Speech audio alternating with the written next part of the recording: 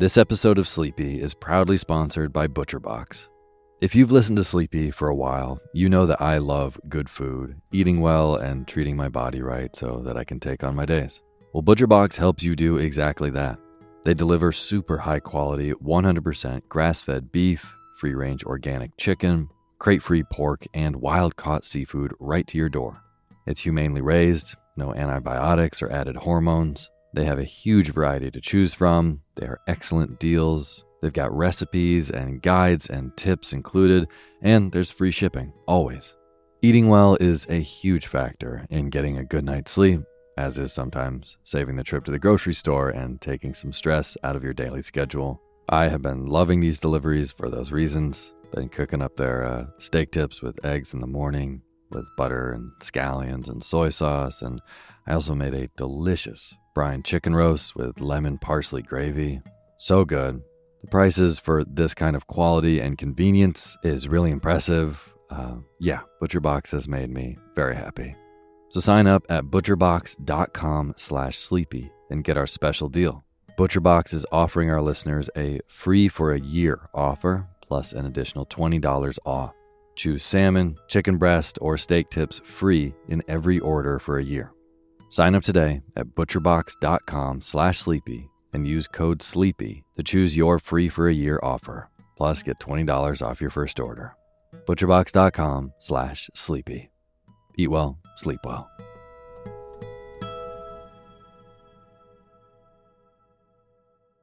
Hey, my name's Otis Gray, and you're listening to Sleepy.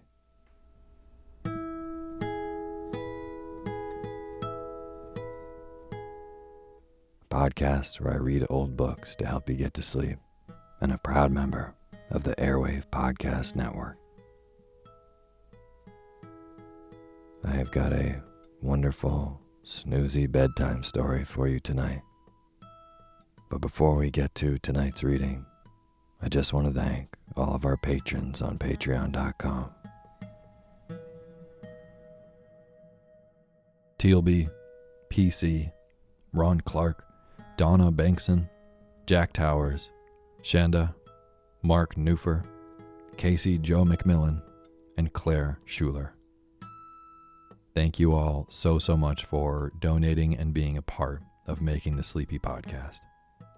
And for anyone who's new to the show, all these names that I just read are new supporters of Sleepy on patreon.com, which is a site where you can go and support creators of the work that you like. So if Sleepy has helped you wake up more refreshed the next day, or maybe it's become part of your nightly routine, consider going to patreon.com/sleepyradio and donating even $1 a month.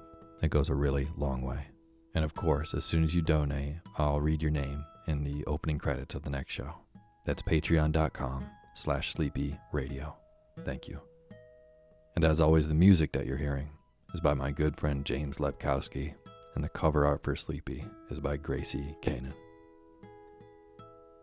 So, maybe I should have mentioned this before, but quick update. For those who have been following Sleepy as I travel across country, I've gotten a lot of really, really nice emails and messages, very concerned about me running around the country while we're in the midst of the coronavirus outbreak. And I just want to let you all know, if anyone has been concerned, first of all, thank you for your concern. I am very safely quarantined back in Vermont at the moment, way up in the woods, far away from anyone. So I just want to thank you all who sent these wonderful emails. I am all good. So as I have been quarantined for the last couple weeks, in a lot of ways it's been sort of nice. The silver lining is you can maybe live a little bit healthier and take better care of yourself, cooking a lot for yourself and getting better sleep, maybe exercising a little bit more than you used to. And I have been doing that. But as many of you are probably feeling as well, there's a little bit of stir craziness that comes with all that. It's very necessary. So for everyone who is respecting the quarantine, thank you. on behalf of the Sleepy Podcast. But that feeling of stir craziness is definitely there. And I've been thinking a lot about what kind of adventure books I could read on the show, so that when you're sleeping, you're dreaming of going out and exploring in the world to unknown places. I came up with a lot of good books, but I settled on one which I think you're really, really gonna like. Here in Vermont, when I go down to my garage, my little Honda motorcycle is just sitting there staring at me, wanting me to take it out, even though it's a little too cold out and the bike needs a little work. But there is such a liberating feeling of being on a motorcycle and just driving around country roads. There's a real freedom to it. And to me, that would be the perfect antidote for these quarantine blues. And since it does need work, I pulled out the Honda shop manual for my little Honda CB360. It's a 1974. It's a beautiful little bike, and I truly am obsessed with keeping it running whenever I come back home. I take it apart and do a little maintenance on it, get it running well again. There's something so satisfying about that. And the manual that I have is a really old manual from the 70s, and it's just as satisfying to look through. And I realize it is quite boring to read through. So it's perfect for this show. So tonight, I will be reading from the shop manual for my Honda CB360 motorcycle. Now is the time for you to fluff up your pillow just how you like it. Feel yourself melt into your bed. Get real comfortable. Close your eyes and let me read to you.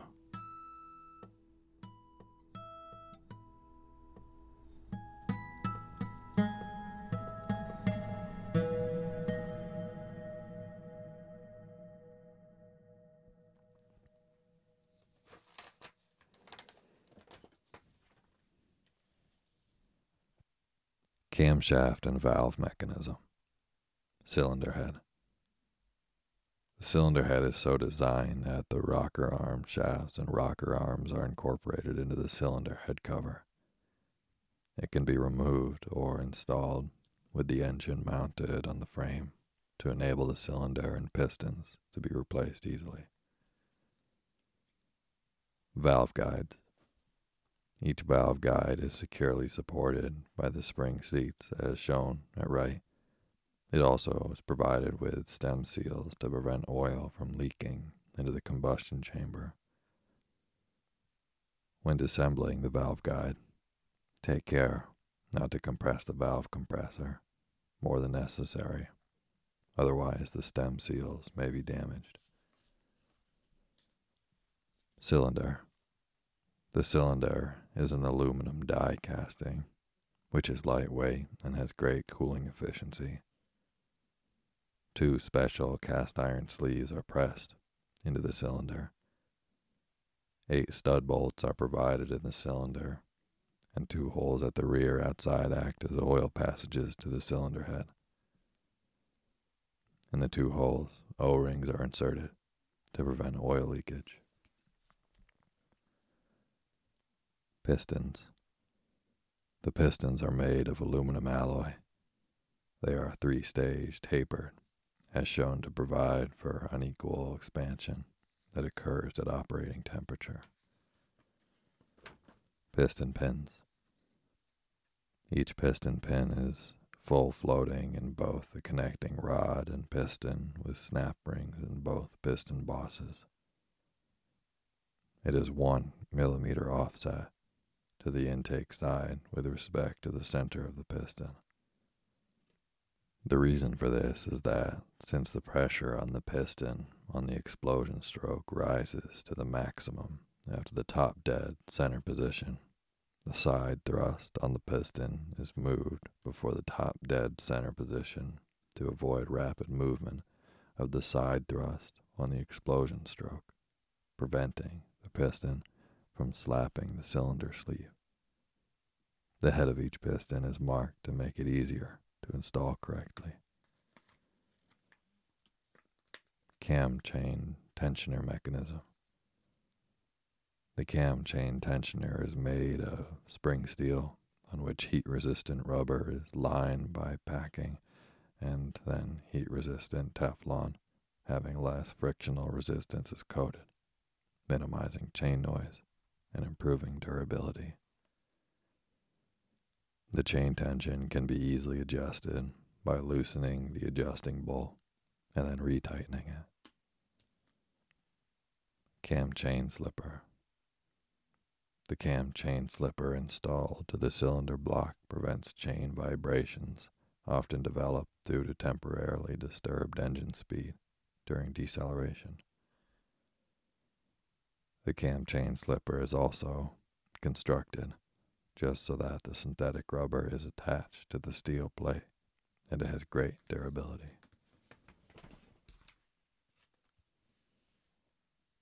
Trochoid oil pump. The trochoid oil pump is driven by the crankshaft through the pump idle gear and drive gear. Centrifugal oil filter. As the oil from the pump enters the filter rotor through the guide metal and is picked up by the spinning vanes of the filter cap, foreign materials such as metallic dust and carbon particles are separated from the oil by centrifugal force and are attached to the inner wall of the rotor. The oil cleaned in this manner is fed to the engine parts through the outlet port in the center section of the filter cap. Power transmitting system. Clutch. The clutch is provided to transmit engine power to the transmission main shaft or disconnect it from the shaft through friction between the clutch friction discs and clutch plates. When the clutch is engaged, the friction discs and plates are sandwiched between the clutch pressure plate and clutch center by means of the clutch spring, thereby causing the clutch outer and clutch center to be pressed together. Under this condition, engine power is transmitted from the crankshaft to the main shaft through the primary drive gear, clutch outer, friction discs, plates, and clutch center. As the clutch lever is squeezed, the clutch lifter cam connected to the clutch cable is rotated and then is pushed out by means of the 10 steel ball located between the lifter cam and clutch adjusting cam. Then the force is transmitted to the steel ball, lifter rod, lifter joint piece, and pressure plate to cause the clutch springs to be compressed. Now the friction discs are separated from the plates, resulting in disengagement. Transmission. The transmission is of a constant mesh type and provides a selection of 6 speeds, fulfilling the characteristics inherent to a 4-stroke engine ranging from low speed to high speed. Especially the transmission plays its most important role in riding at the overtop 6-speed. Return shifting type is used. The engine power transmitted from the crankshaft to the main shaft through the clutch is changed in speed and torque by gearing. It is then transmitted from the drive sprocket to the rear wheel through the drive chain. Gear shift mechanism. The gear shift mechanism is a linkage between the gear change pedal and the shift forks and includes a shift arm, a shift drum, a neutral stop, a drum stop, etc. When the pedal is depressed for shifting, the shift spindle rotates, causing the arm to push the drum pins to rotate the drum. As the drum is so rotated, the fork is moved by the cam action of a groove cut in the drum to shift a gear. After shifting, the arm is returned to its original position by means of the return spring. The drum stop is provided to prevent unintentional gear engagement, shifting the gears smoothly. The drum is pressed by the number 10 steel ball to make it possible to shift into neutral position properly. Crankshaft. The crankshaft serves to change the reciprocating motion of the piston into rotary motion in connection with the connecting rod. It also serves as a flywheel, limiting the torque fluctuation. The crankshaft is supported at 4 places by anti-friction bearings, 2 needle roller bearings on the inside, and 2 ball bearings on the outside, increasing the load capacity and improving the strength and durability at high speeds. The crankshaft bearings are lubricated by oil from the oil pump. The oil enters from the upper crankcase, passes through the oil holes in the center bearing outer rings, and lubricates the bearings. Then, the oil collects into the notches in the side of the crank weights and enters the crank pins to lubricate the big ends of the connected rods.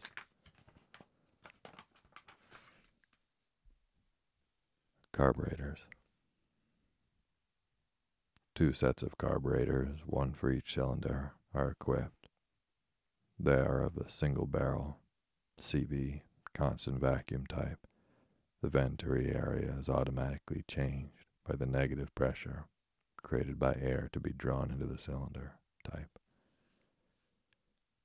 Following are the remarkable features. Because of a variable venture type, smooth power transition between low speed and high speed operations is provided.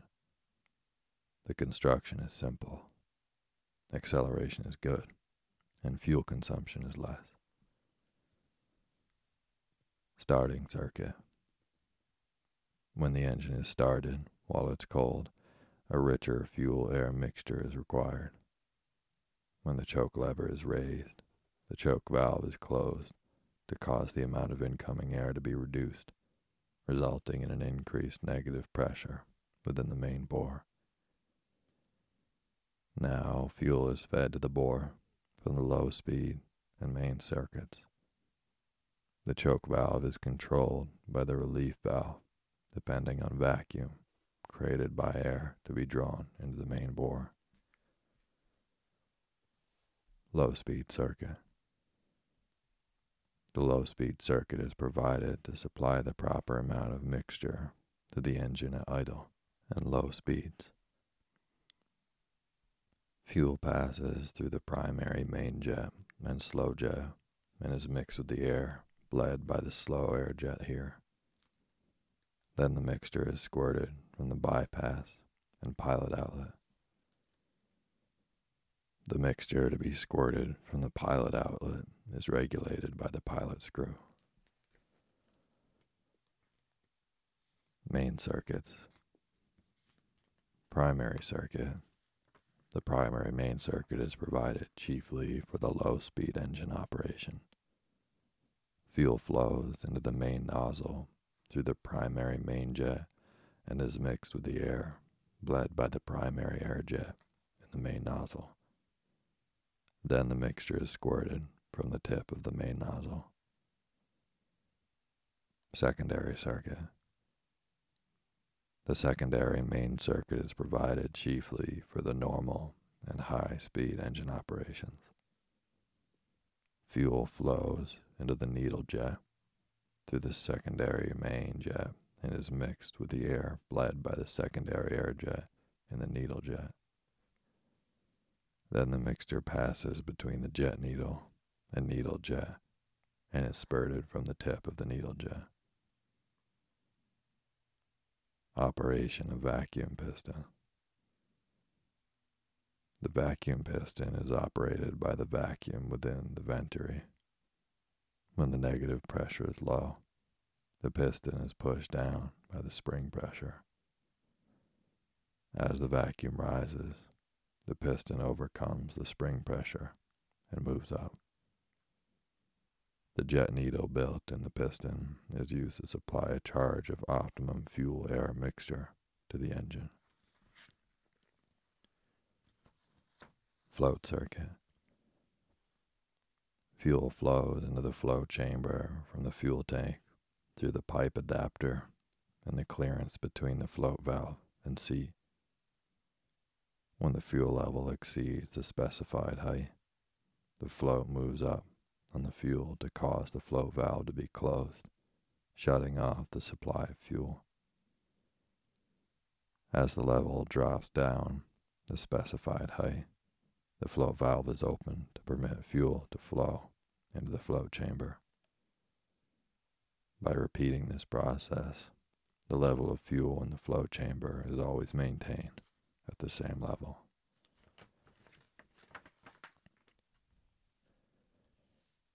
The float valve is provided with a spring at the area where the valve comes in contact with the arm. The spring prevents the float valve from vibrating when the float moves abnormally due to riding and road conditions, maintaining the fuel level constant. The float valve is also provided with a special clip at the tip, which is hooked over the arm to cause the float valve to be operated together with the float. Linkage. The opening and closing of the throttle valves are controlled by the two cables, one for opening the valves and the other for closing them. The linkage mechanism, which operates the opening and closing of the two carburetor throttles at the same time, which are respectively coupled to the link arm by means of the adjusting holder. The throttle stop screw is of a flexible type, and the right and left carburetors can be adjusted at the same time. Each pilot screw is provided with the idle limiter to obtain the constant CO content in exhaust gases at engine idle speed. Idle limiters. The CO content in exhaust gases varies excessively with the adjustment by the pilot screw. This is why each pilot screw is equipped with the idle limiter to limit the adjustment range. Frame. Front disc brake. The front disc brake consists mainly of a brake lever on the right side of the handlebar, a master cylinder, calipers installed to the left front fork, and a brake disc installed in the wheel hub, increasing safety in the operation of the motorcycle. The brake disc is provided with the cover not to allow mud and dust to come in contact with the disc, resulting in a longer life of the pads. Operation. As the brake lever is squeezed, the cam at the bottom of the lever moves the piston within the master cylinder.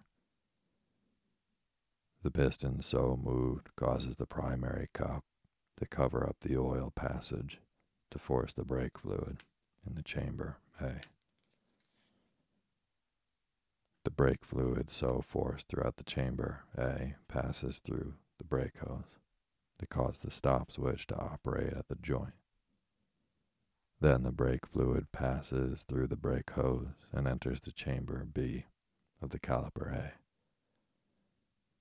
The brake fluid moves the piston within the chamber B to force the pad A against the disc. Since the calipers A and B are free joined with the holder, the reaction of the pad A is exerted on pad B through the calipers A and B to cause the disc to be sandwiched between the pads A and B. Rear brake. The rear brake is of a drum type. Drum diameter is 160 millimeters or 6.30 inches, and it uses the leading and trailing type shoes. The brake linings are specifically molded, and therefore the coefficient of friction hardly varies with high temperature and pressure. The rear brake is equipped with a brake indicator to make it possible to find wear of the bike shoes and drum earlier. Brake indicator. The brake panel is provided with the index mark, and the brake arm is installed on the brake camshaft with the brake indicator plate in between. If the index marks on the panel and on the indicator are not aligned when the brake pedal is pressed, it indicates that the brake shoes and drum are in good condition. As the brake shoes wear, the brake cam moves as shown, and therefore the index marks reach alignment. Check the brake shoes and drum for wear and replace if the surface limit is exceeded.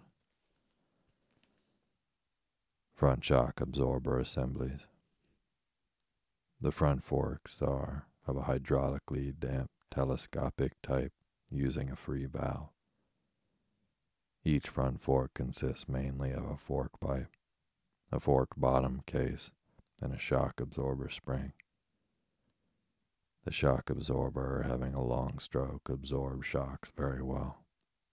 The fork bottom cases are made of aluminum alloy, which is light in weight and has high rigidity. Travel of front shock absorber. Compression side, 90 millimeters, 3.54 inches. Extension side, 24.5 millimeters, 9.96 inches. Operation on compression stroke. Shocks from a road are transmitted to the fork bottom case through the front wheel and are absorbed by the rebound spring at the upper end of the bottom pipe in one piece with the case. At this time, the oil in the chamber B lifts the free valve off its seat and flows into the chamber A smoothly. At the same time, the oil in the chamber B also flows by the amount of oil entered the fork pipe into the chamber C through the orifice and the lower part of the spring under seat. On extension stroke, the spring, now compressed, exerts a reaction to extend the fork bottom case, together with the unsprung weight of the front axle. At this time, the oil in the chamber A is trapped because the free valve is closed and then flows into the chamber C through the orifice in the wall between the spring under seat and bottom pipe. By the resisting force of this oil, the damping action is provided.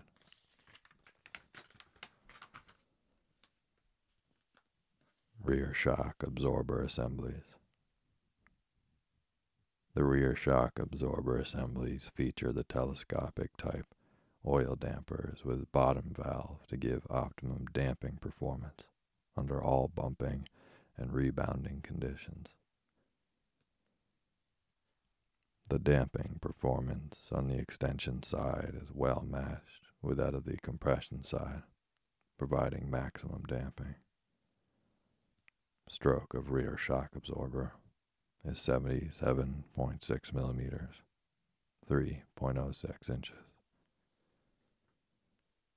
Operation.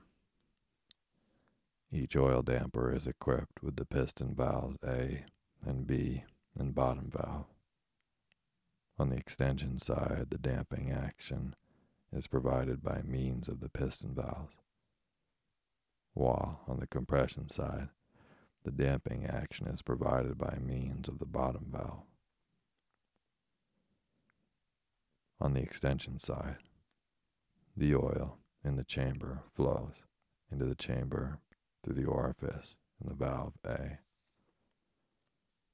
By the resisting force of this oil, the damping action is provided. The valve A is overlapped with the valve B leaf spring, which covers the half of the orifice. The damping action is regulated by the deflection of the valve B. Under such condition, the bottom valve is opened and the oil in the chamber C flows into the chamber B smoothly to prevent air bubbles from being produced. On the compression side, the oil in the chamber B flows by amount of oil equivalent to the volume of damper rod into the chamber C through the orifice in the bottom valve. By the resisting force of this oil, the damping action is provided. At this time, the piston valves are open, and the oil flows from the chamber B into the chamber A smoothly. Air cleaners. Air that is taken into the carburetor cylinder and mixed with fuel must be as free from dust as possible. If this is not done, the dust acts as an abrasive, and under extreme conditions, the resulting wear will reach such proportions that it soon becomes necessary to recondition the engine. To reduce the amount of dust entering the carburetor, 2 air cleaners, one for each carburetor, are installed at the air entrance, so all air is screened and filtered. In addition to filtering the air cleaner is also designed to act as a silencer to reduce air suction noise. Each air cleaner uses a replaceable bellows-type paper element. Both air cleaners are connected with each other by a central air passage to assure constant supply of clean air to the engine, even if one of the elements is clogged, resulting in high efficiency. A clogged element reduces the amount of air to be taken into the carburetor, resulting in excessive fuel consumption and poor acceleration. The elements should, therefore, be cleaned periodically. Electrical system. Fuses. 3 fuses are placed in the fuse box, and they are easily checked by opening the C.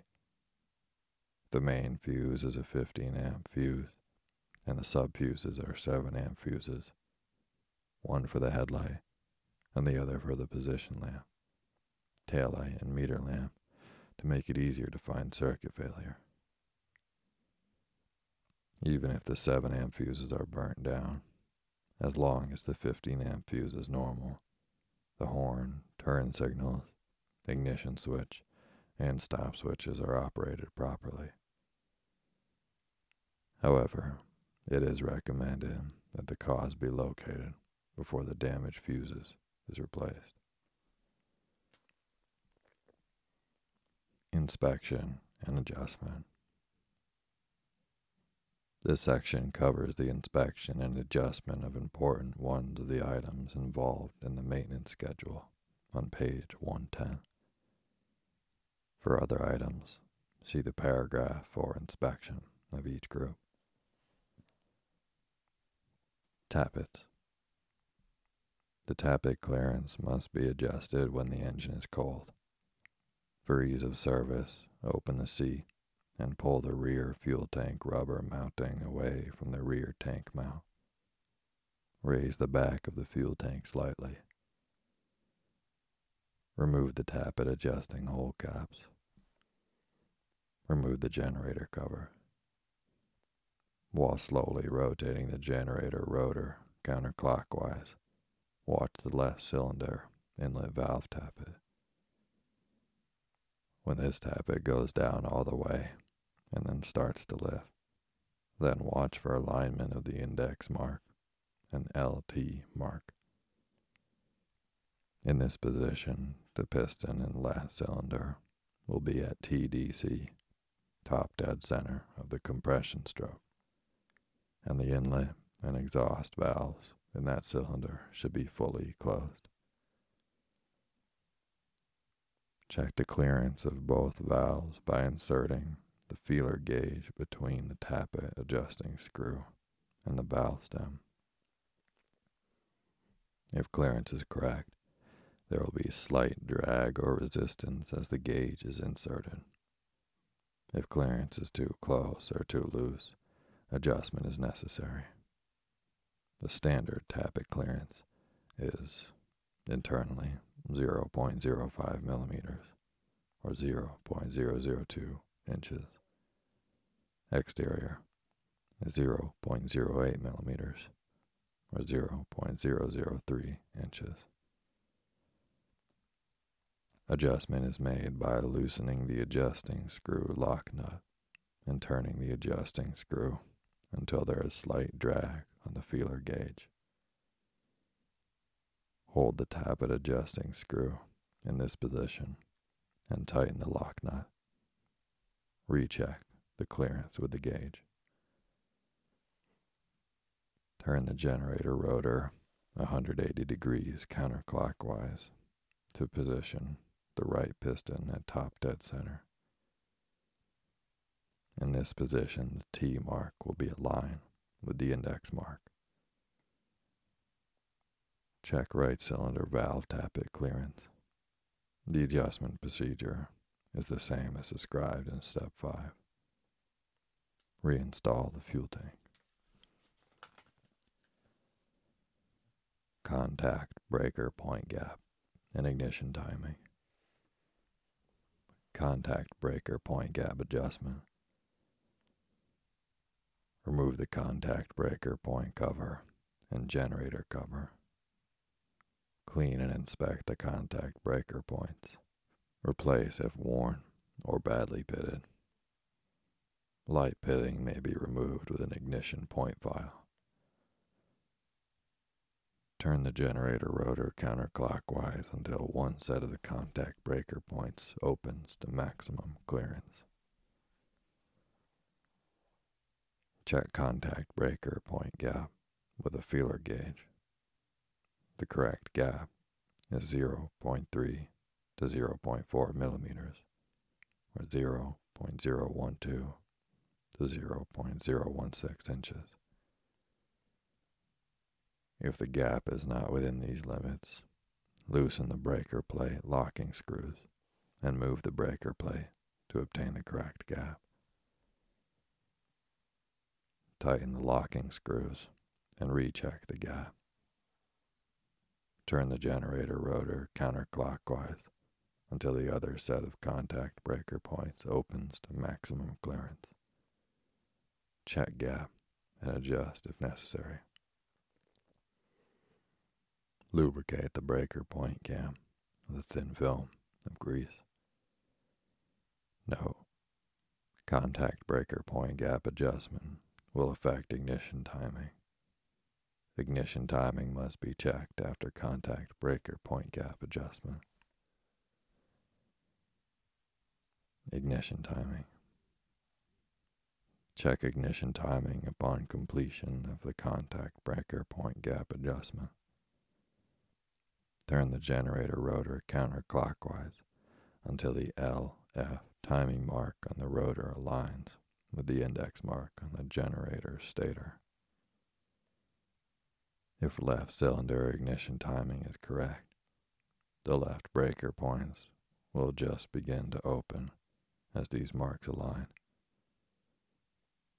If left cylinder ignition timing is correct, the left breaker points will just begin to open as these marks align. Start of advance at crankshaft is 1800 RPM. Full advance at crankshaft is 3400 RPM. Advance angle is 0 to 12.5. Note: static ignition timing may be checked with a 12-volt, 3-watt continuity light. When connected, as illustrated in Figure 3.7, with the main switch in the on position, the light will come on as the breaker points open. Static timing is relatively accurate, but for best results, a stroboscopic timing light should be used to check ignition timing in both slow and full advance positions. If left cylinder ignition timing is incorrect, loosen the base plate locking screws and rotate the base plate to obtain correct timing. Rotate the base plate clockwise to advance timing, or counterclockwise to slow timing. Tighten the base plate locking screws and recheck left breaker point gap. Turn the generator rotor counterclockwise until the F timing mark on the motor aligns with the index mark on the generator stator. If right cylinder timing is correct, the right breaker points will just begin to open as these marks align. If right cylinder timing is incorrect, loosen the right breaker plate locking screws and increase or decrease point gap to obtain correct timing. Do not loosen the base plate locking screws. Increasing the point gap advances ignition timing. Decreasing the point gap slows ignition timing. Note: ignition point gap must remain within limits of 0.3 and 0.4 millimeters, or 0.012 to 0.016 inches after ignition timing has been set. If correct timing results in a point gap which is outside these limits, increase or decrease both point gaps equally to bring gaps within limits, then retime by rotating base plate. If left point gap is set at 0.35 millimeters or 0.014 inches, and right point gap produces correct timing at 0.42 millimeters or 0.017 inches, and rotate base plate to time ignition. If both point gaps cannot be adjusted within limits, replace point assemblies.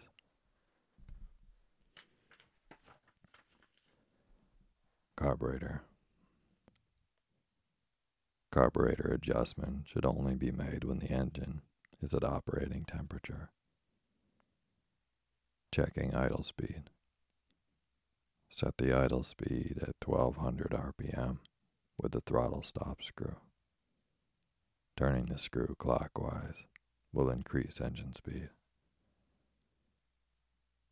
Starting with either the right or left carburetor, turn each pilot screw to find the point of highest RPM. The same should be done with the opposite carburetor. Turning the pilot screw in produces a lean fuel-air mixture. Turning the screw out produces a rich mixture. Readjust the throttle stop screw if it is necessary to rest the idle speed. After performing the adjustment above, if the proper idling speed cannot be obtained, or if the exhaust back pressures from the cylinders are not uniform, the carburetors require individual adjustment and synchronization. Checking synchronization. Remove the fuel tank and connect it to the right and left carburetors by the longer fuel tubes provided for this purpose. Hold the fuel tank higher than the carburetors. Remove the plugs from the right and left carburetors and attach vacuum gauges. Start the engine and check if the pointers of the two vacuum gauges remain between 16 and 24 centimeters. If necessary, loosen the lock nut and turn the adjusting screw. The difference in the negative pressure between the two carburetors should be within 2 centimeters. No. If each pointer fluctuate excessively, adjust it with the vacuum gauge adjuster. Upon noting that the pointers of the two vacuum gauges remain between 16 and 24 centimeters, snap the engine 2 or 3 times. If the pointers come outside the specification, repeat the step 3 above.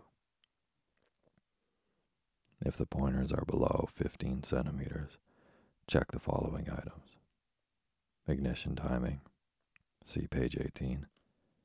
Tappet clearance, see page 17. Spark plug gap, see page 102. Compression pressure, see page 30. Upon noting that the vacuum of the two carburetors reach the specified value, turn the throttle stop screw to obtain the standard idle speed. Adjust each carburetor with the pilot screw. Turn the throttle cap screw to again adjust the idle speed at 1200 RPM. Throttle cable. 2 control cables connect the throttle grip to a linkage on the carburetor operating bar. One cable opens the throttle valves, while the other cable ensures positive closure. Standard throttle grip play is approximately 10 to 15 degrees of grip rotation. This play can be adjusted at the grip play adjuster and also with the cable adjuster at the lower end of the opening cable at the throttle crank. To adjust, loosen the lock nut and turn the adjuster. Tighten the lock nut upon completion of adjustment and check for smooth operation of throttle grip through the engine range from full open to full close with the handlebar set to the extreme right and left steering positions.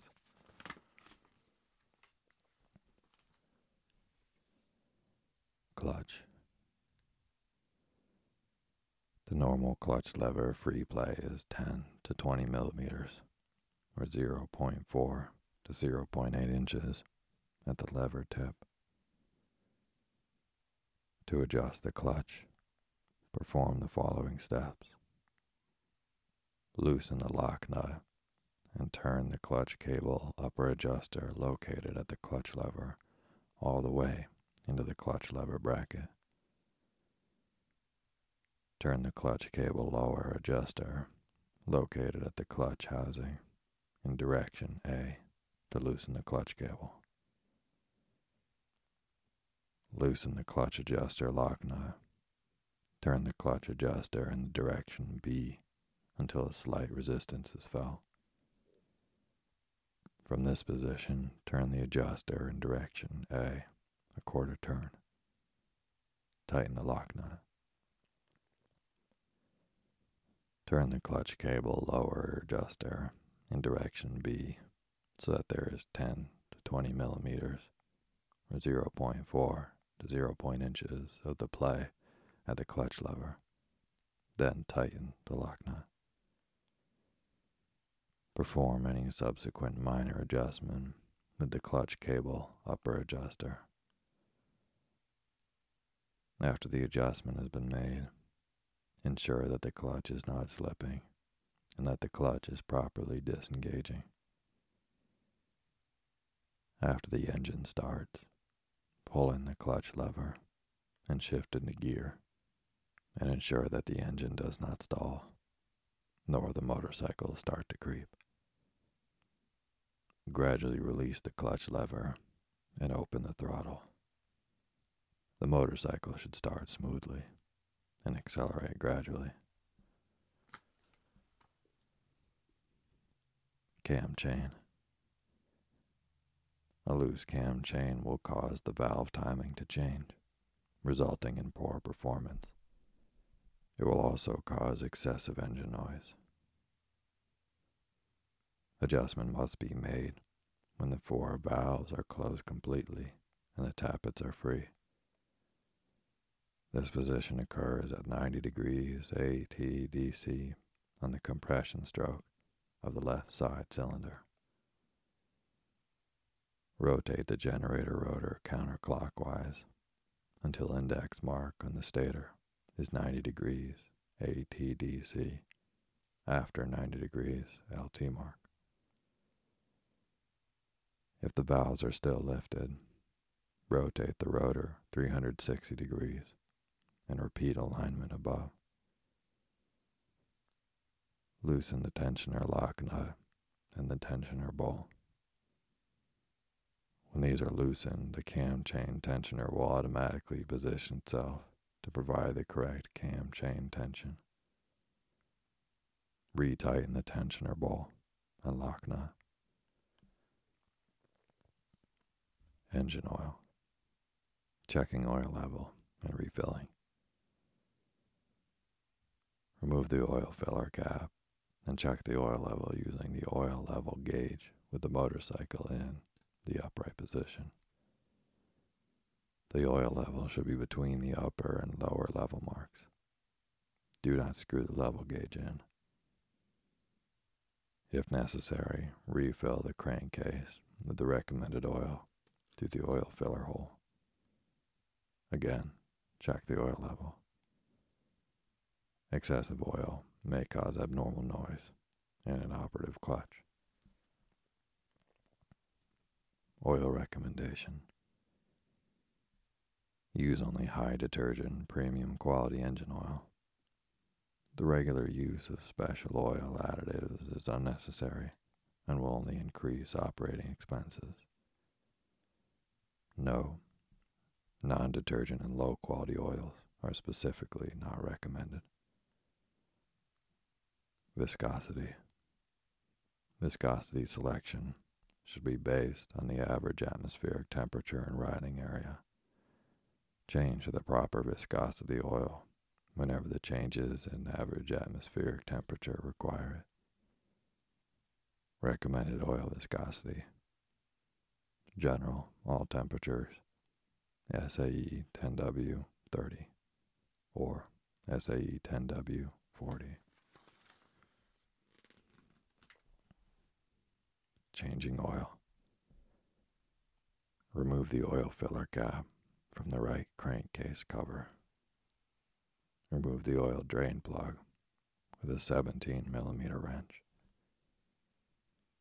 After the oil stops draining from the crankcase, operate the kickstarter several times to drain any oil which may be left in the recesses of the engine. When the oil has been completely drained, reinstall the drain plug, making sure that the O-ring used on the drain plug is in good condition. Fill the crankcase through the oil filler opening with recommended grade oil. Check the oil level with the filler cap dipstick. However, when making this check, do not screw in the cap. Oil level should be between the upper and lower level marks on the dipstick. When checking the oil, make certain that the motorcycle is in upright and level position.